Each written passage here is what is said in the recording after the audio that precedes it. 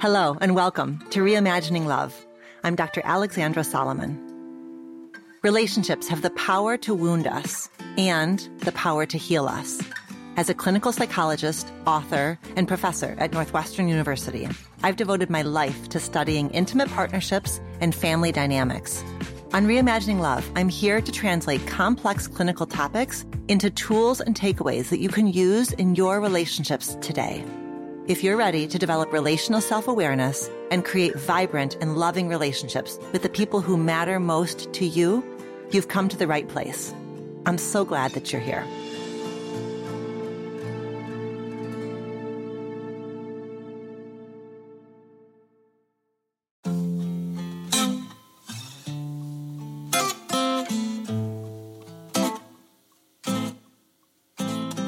Welcome back to another episode of Reimagining Love.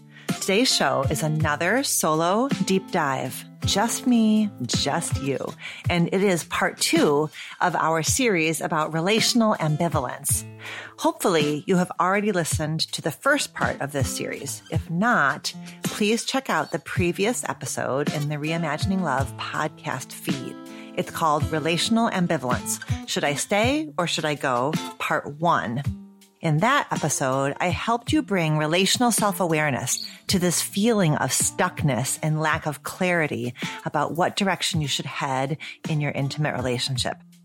If you are all caught up and ready to go, then keep on listening. In the last episode, I talked about what relational ambivalence is. I challenged you to view relational ambivalence as an experience that happens inside of you, but one that plays out between you and your partner. I talked about why relational ambivalence might be more common than ever these days, and then I offered you a perspective on patience. I hope that by breaking this important content into 2 parts, I've given you some time to digest and reflect on that first part, because today, what I'm going to offer you are 8 things that you can do that can help you move from stuckness to clarity. By way of preview, these 8 strategies are 1, couples therapy, 2, individual therapy, 3, a motivational check-in, 4, asking the question, what is blocking my knowing? 5, an empty chairs exercise. 6, exploring your personal epistemology. 7, practicing devotion to small choices. And 8 are some journal prompts for you to take with you. As I said in part 1 of this series, because relational ambivalence can occur at any stage of relationship development, some of this content is going to feel more relevant to your situation, and some of it is going to feel less relevant to your situation. So I'm going to remind you that you get to take exactly what feels helpful to you and to leave the rest behind.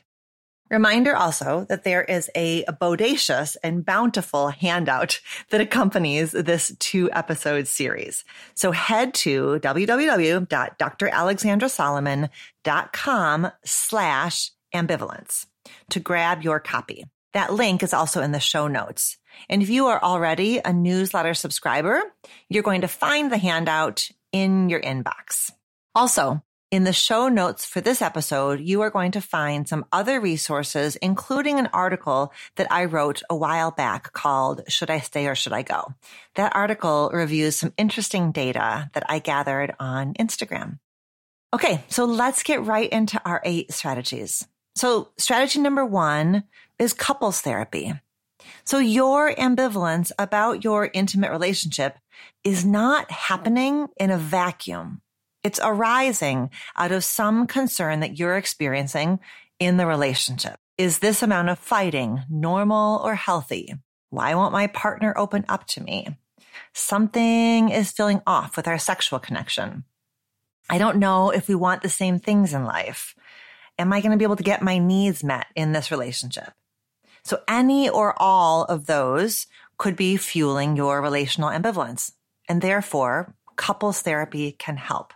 I am a huge fan of couples therapy. Obviously, I literally am a couples therapist, and I'm a huge advocate for couples therapy.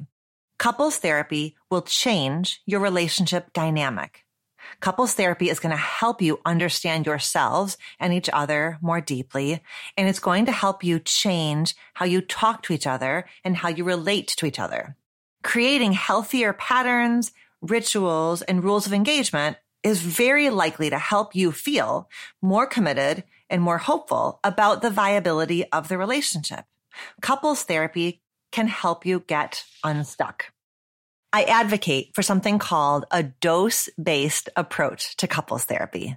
I really like couples to seek the support of a trained professional early and often.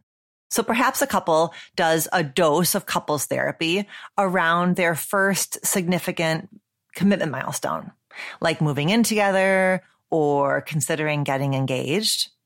And then they come back and they do another dose of couples therapy around the transition to marriage or as they explore like whether and when they maybe want to start a family. Transitions tend to kick up a lot of dust within us and in the space between ourselves and our partners, not to mention also within our family systems. So transitions are a great time for a couple to get relationship support. In fact, you may be experiencing relational ambivalence precisely because you are approaching a relationship milestone or a transition. Maybe because one of you wants to approach a relationship milestone, like moving in together or getting married, and the other one isn't so sure. As someone who has been doing couples therapy, for a hot minute, I love it when I get to see couples on and off over a long period of time. However, you certainly don't need to have the same therapist for each dose of your couple's work because different therapists have different approaches to couples work and different approaches can offer you different benefits. 2 final notes before we move on from this first strategy. Note number 1, I want you to keep in mind that someone can be a kick-ass individual therapist and a not so great couples therapist. And this is because couples therapy is a specific field of the overall umbrella of psychotherapy, right? So psychotherapy is our big umbrella. Under that big umbrella, there are different kinds of psychotherapists, different kinds of therapists. When you're looking to partner up with a couples therapist and you're looking through, a list of names of therapists, when you find somebody who has the letters LMFT after their name, you can rest assured that that person has been trained specifically to work with couples because LMFT stands for Licensed Marriage and Family Therapist. But there are social workers, counselors, licensed clinical psychologists like yours truly, who have gone on to receive specialized training to work with couples. It's just that you have to do a little bit of extra vetting if you don't see LMFT. So just make sure that you ask a potential candidate about their training in couples therapy. It's not rude. It's not undermining. You are just being an informed consumer of therapy. So go ahead and ask that question. How are you trained to work with couples? Because it's a worthwhile question. In both of my books, both Loving Bravely and Taking Sexy Back, you will find additional resources about how to connect with a therapist. Okay, note number 2. If the two of you are in a really challenging place and you are, for example, talking pretty openly about divorce or breakup, then rather than traditional couples therapy, you might want to consider something that's called discernment counseling. This approach to couples work was developed by Dr. Bill Doherty, and it's designed for this very situation.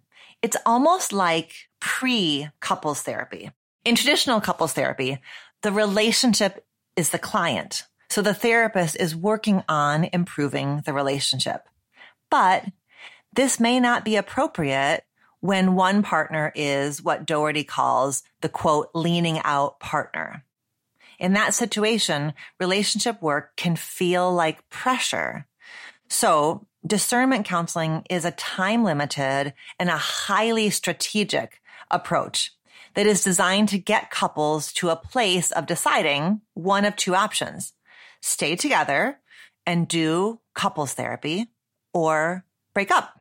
So you can find a link for more information about discernment counseling in the show notes.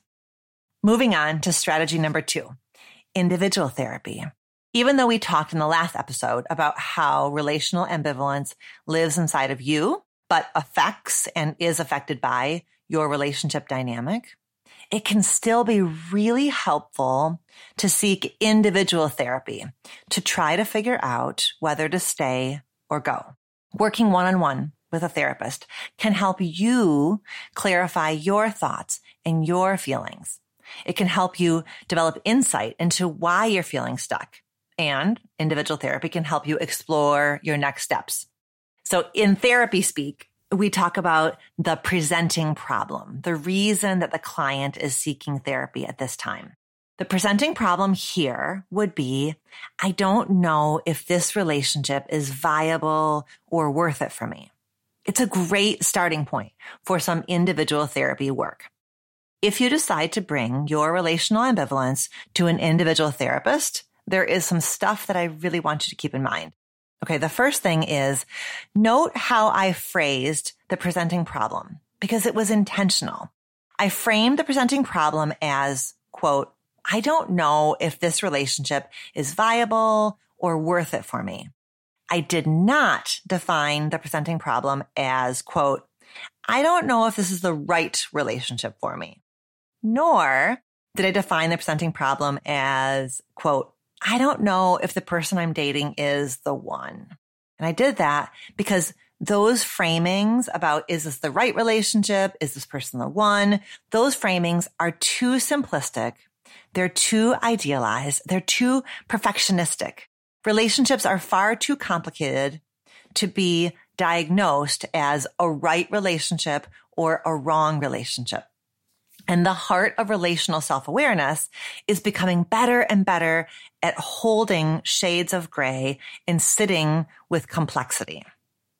No one partner, even a really awesome partner, is going to be able to meet every one of your needs. Hillary Clinton told us that it takes a village to raise a child. Well, it takes a village to nurture a grown-up.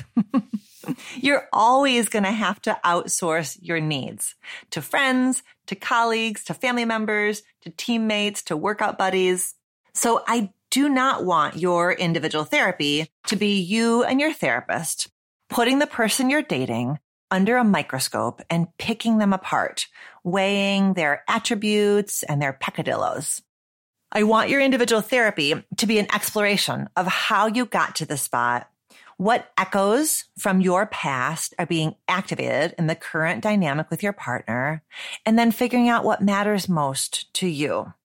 The second thing I want you to keep in mind about individual therapy is that you may very much want your individual therapist to listen to all the facets of your ambivalence and then tell you whether you should stay or go. But you got to remember that a therapist's job is not to tell you what to do, but rather to help you realize the path that is truest to you, to help listen you into a deeper understanding of what makes sense as your next step. Or on the flip side, I've heard this situation as well. You might be actually reluctant to go to individual therapy because you might be afraid that your therapist is going to tell you what to do. And again, it's not a therapist's job to tell you what to do. I want your individual therapist to help you quiet the noise, either the noise around you or the noise inside your head. I want your individual therapist to help you identify and remove the barriers to clarity and to listen you into a deeper kind of knowing. In fact, I get really judgy really quickly when I hear stories about individual therapists, especially making sweeping declarations about what people should or should not do in their lives. I cringe at stories of therapists who say things like, nobody should get married before age 30, or he's just not the one, or you have to do what makes you happy. This last one actually might feel a little bit confusing for you. I surely want therapists to help their clients move from unhappy to happy, but especially in a highly individualistic culture like the US, where I am currently talking to you from, we end up acting like there's a binary choice. Either you make yourself happy or you sacrifice yourself for the sake of the relationship. And this mindset may be keeping us from seeing a middle ground in which we cultivate more happiness for ourselves within the context of the existing relationship. It's also just a really kind of ineffective thing to say, right? If you knew what would make you happy, you would have done it by now. This whole topic of individual therapy for clients who are experiencing relational ambivalence is so important to me that I spend a lot of my time teaching and training clinicians, therapists, about how to work well, how to bring relational self-awareness to this kind of work. So in fact, if you are a therapist or a coach who's listening to this episode, I want you to know that I created an entire e-course with Psychotherapy Networker that is called Loving Bravely, helping clients who are single, dating, and single again. And you can find a link to that e-course in the show notes. The bottom line is this. Individual therapy is so intimate.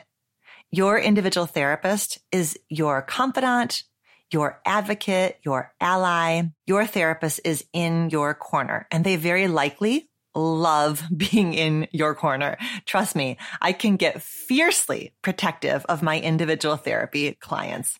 But it's also the job of your individual therapist to keep your relationship in mind, even though they are sitting with just you. Your individual therapist is getting one side of the story told from your perspective. One of the founders of the field of family therapy was a Hungarian-American psychiatrist named Ivan Bozermany-Nagy. And he had this term he coined called multilateral partiality. He advocated for therapists to hold the interests of all parties in mind, to see a problem or a dynamic from multiple perspectives. Your individual therapist is doing their job if they ask you about how your role in your relationship dynamic might be making things worse or keeping the relationship with your partner stuck and unhappy, even if that might be hard or unpleasant or challenging or confronting for you to hear. And then finally, I want your therapist to assess your indirect system. What does that mean?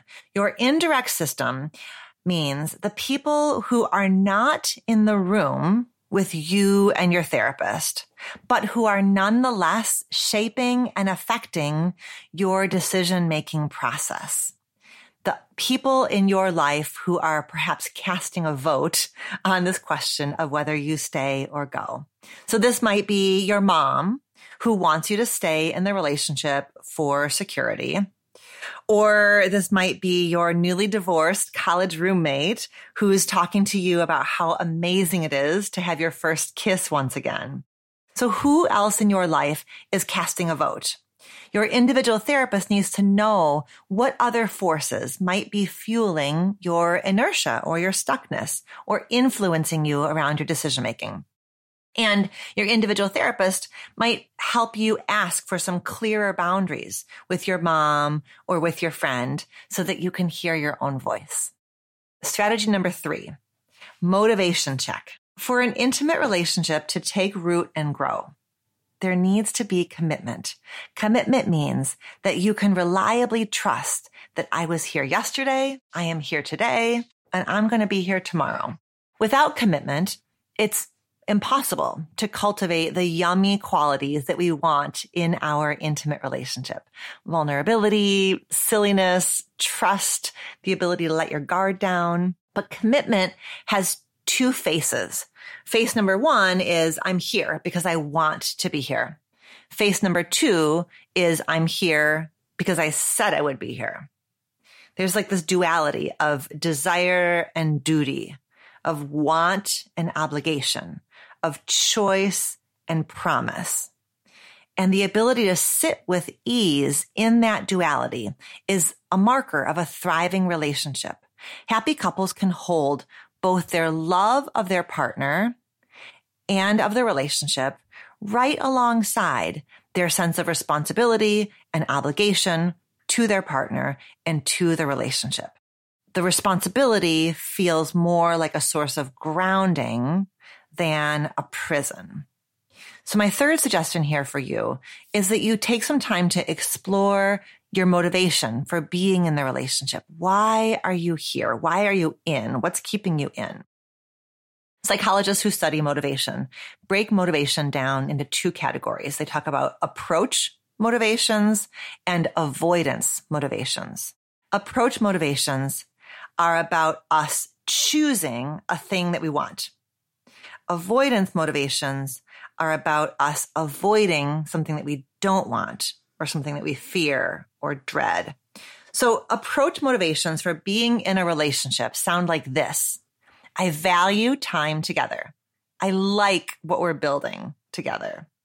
I admire my partner as a person. I feel connected and valued in this relationship. Avoidance motivations for being in a relationship sound like this. I'm here because we have so much history together.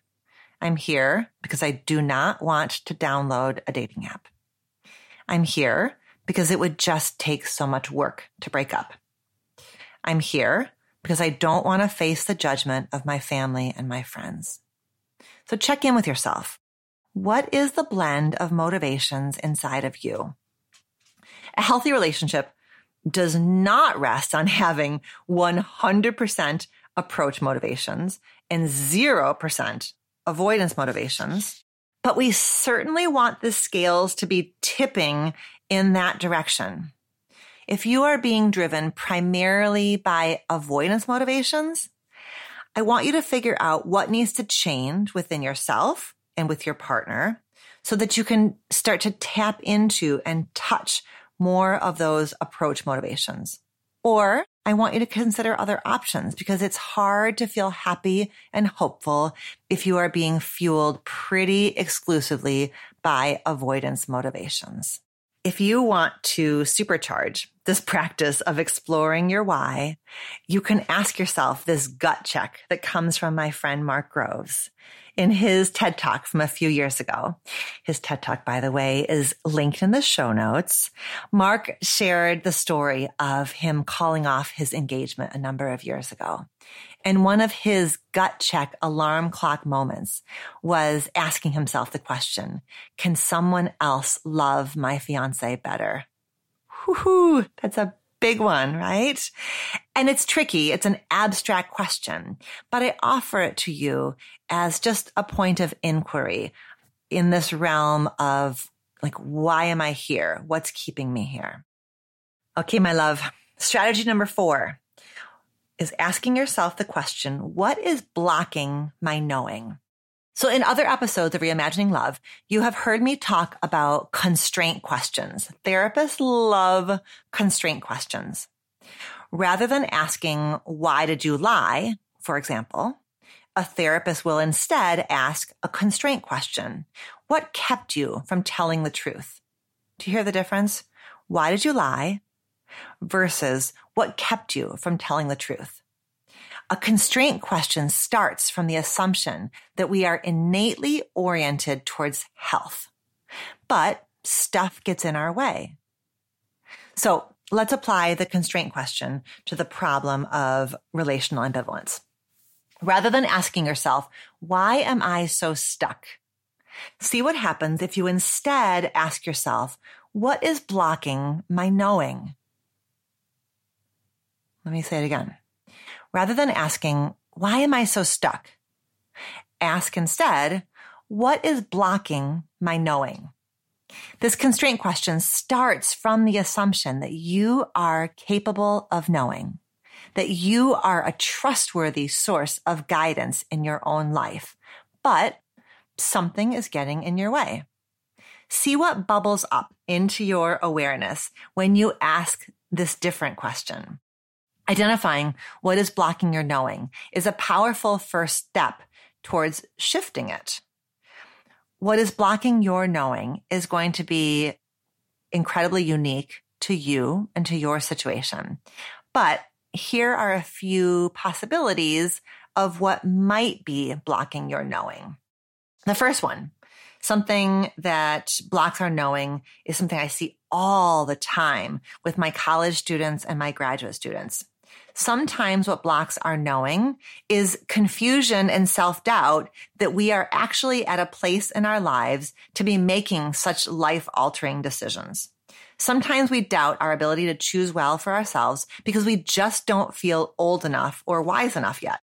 We're confused about how are we possibly at a point in our lives to make this big of a commitment. It's like a developmental reckoning of sorts. This may be especially strong if you grew up in a family that did a lot of top-down leadership, where you were told in ways large and small, we know what's best for you more than you know what's best for you. Another possibility of what may be blocking your knowing is just plain old fear.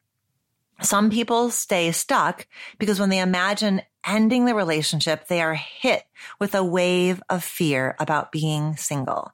They worry about what their family and friends will say. They worry they won't find another relationship.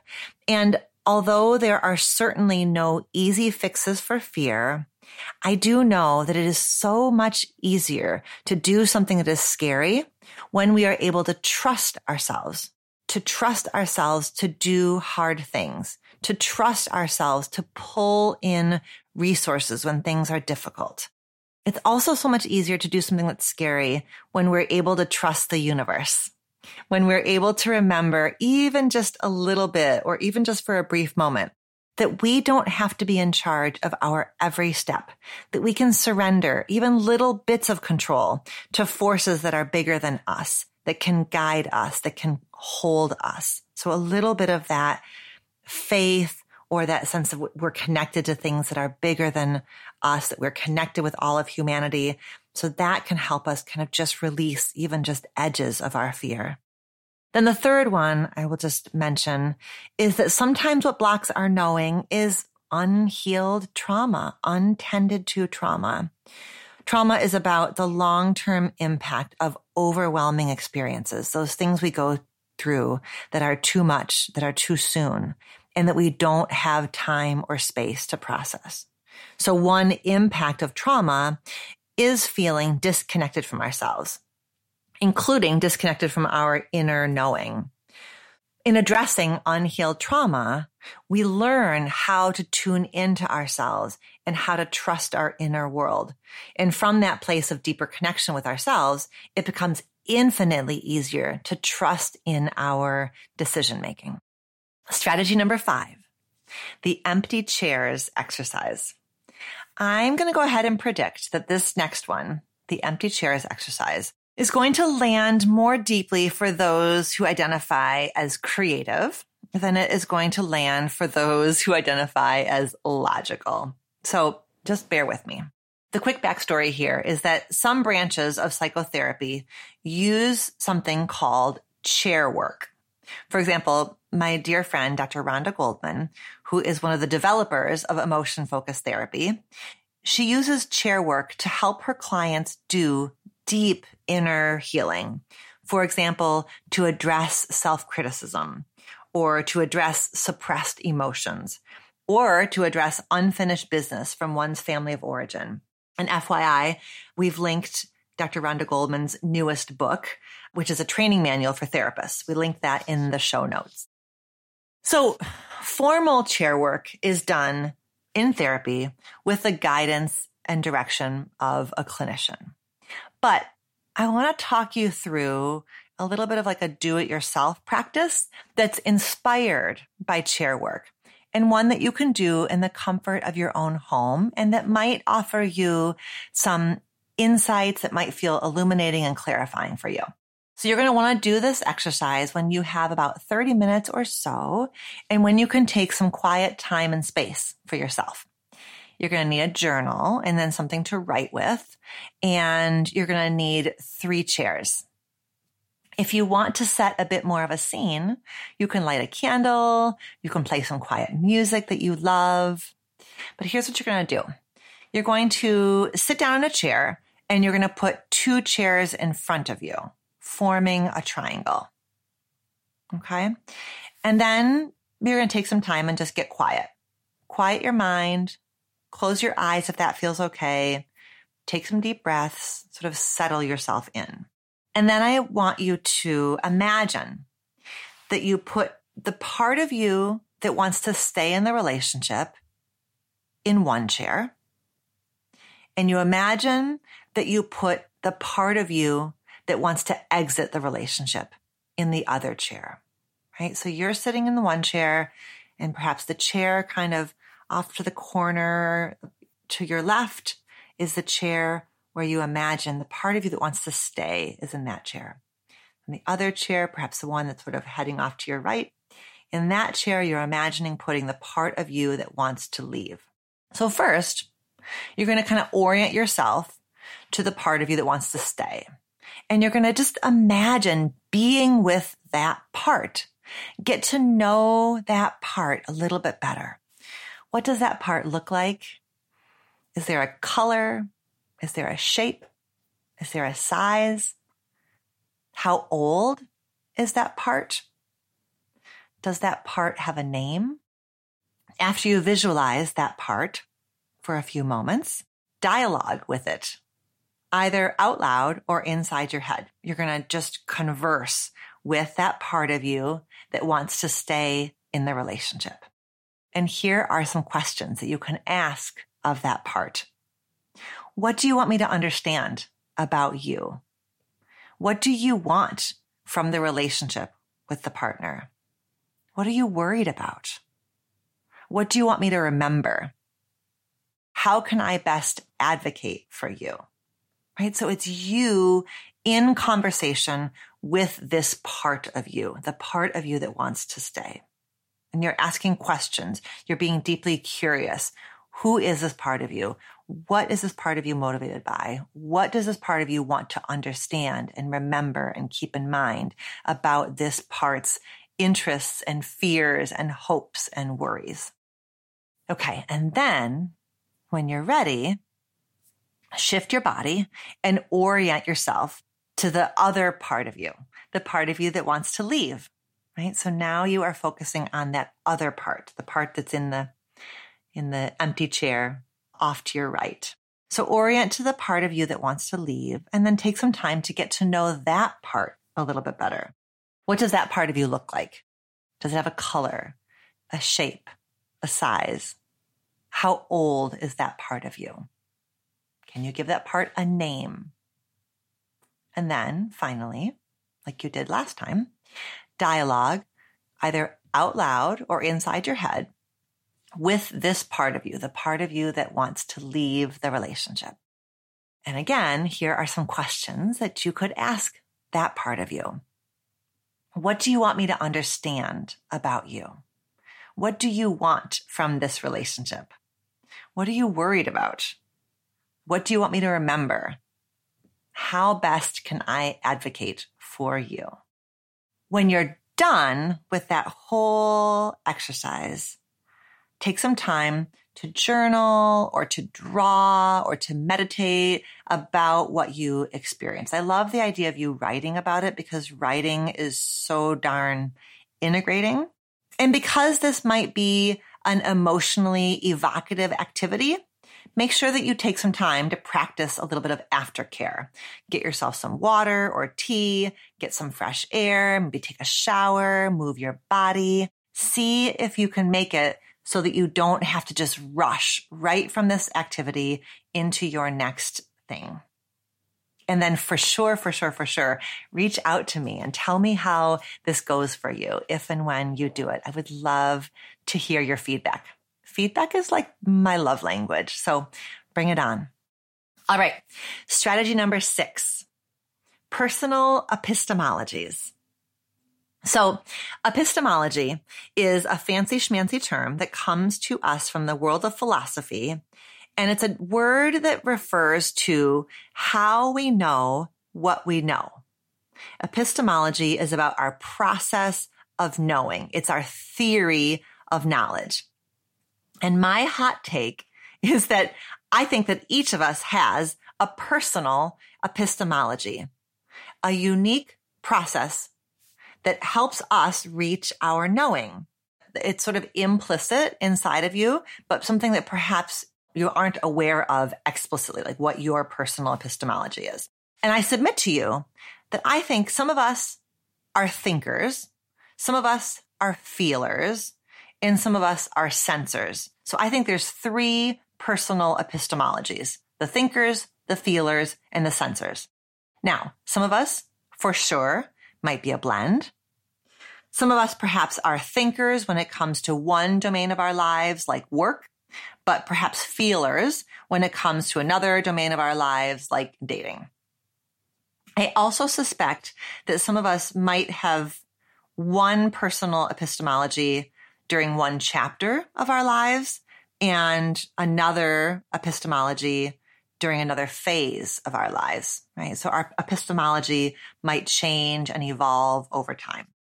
I'm going to talk you through these 3 personal epistemologies: the thinkers, the feelers, and the sensors, in a little bit more detail.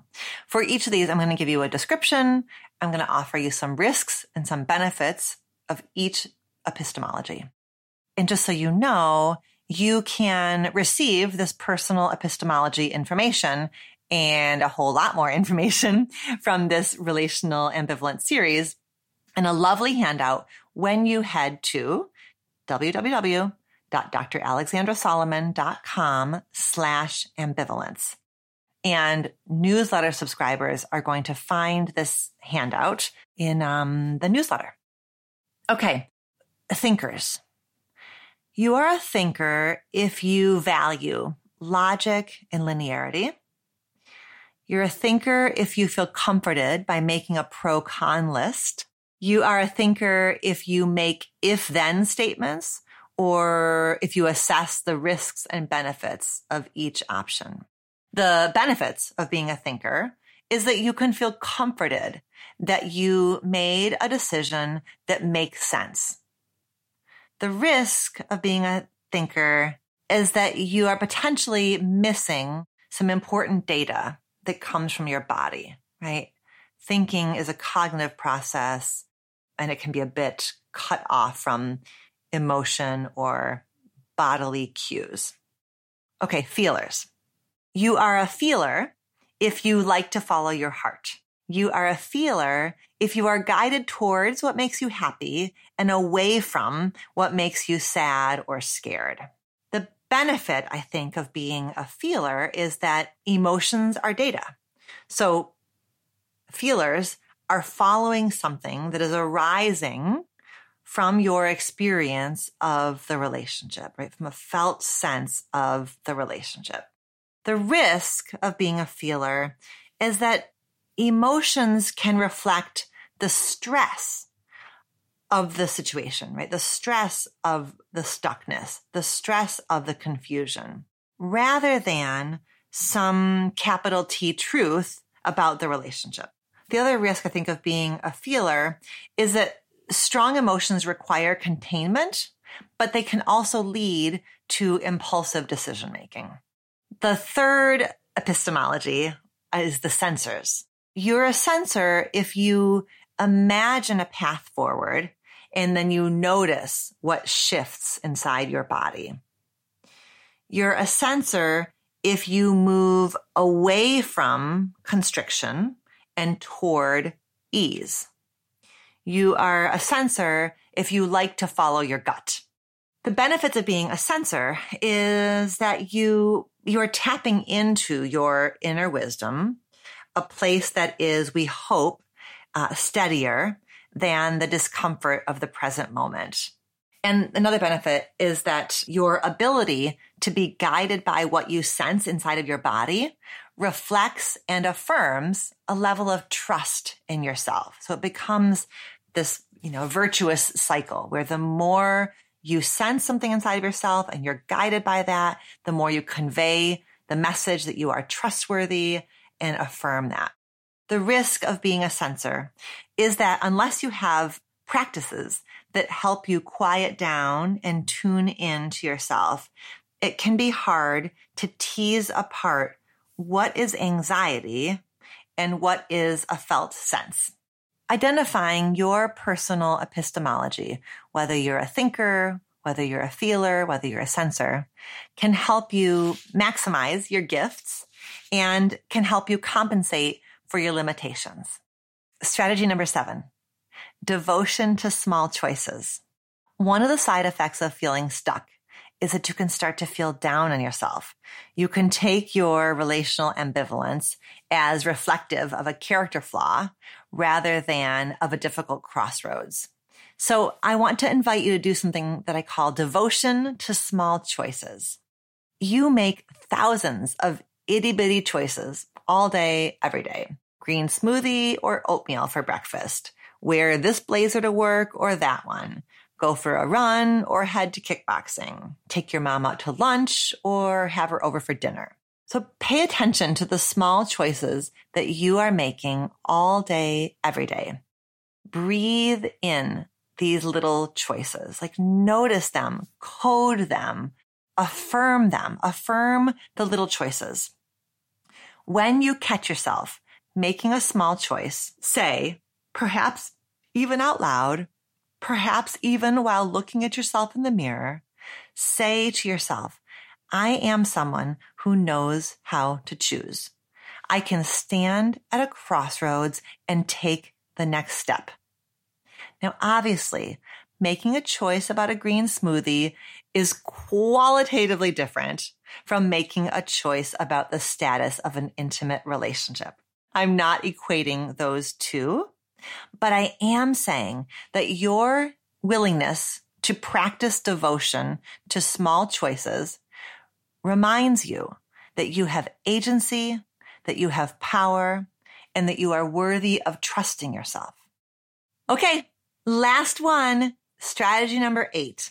This strategy is just going to be a series of journal prompts or questions that you can bring into a meditation session or into a journaling session or into a therapy session if you'd like.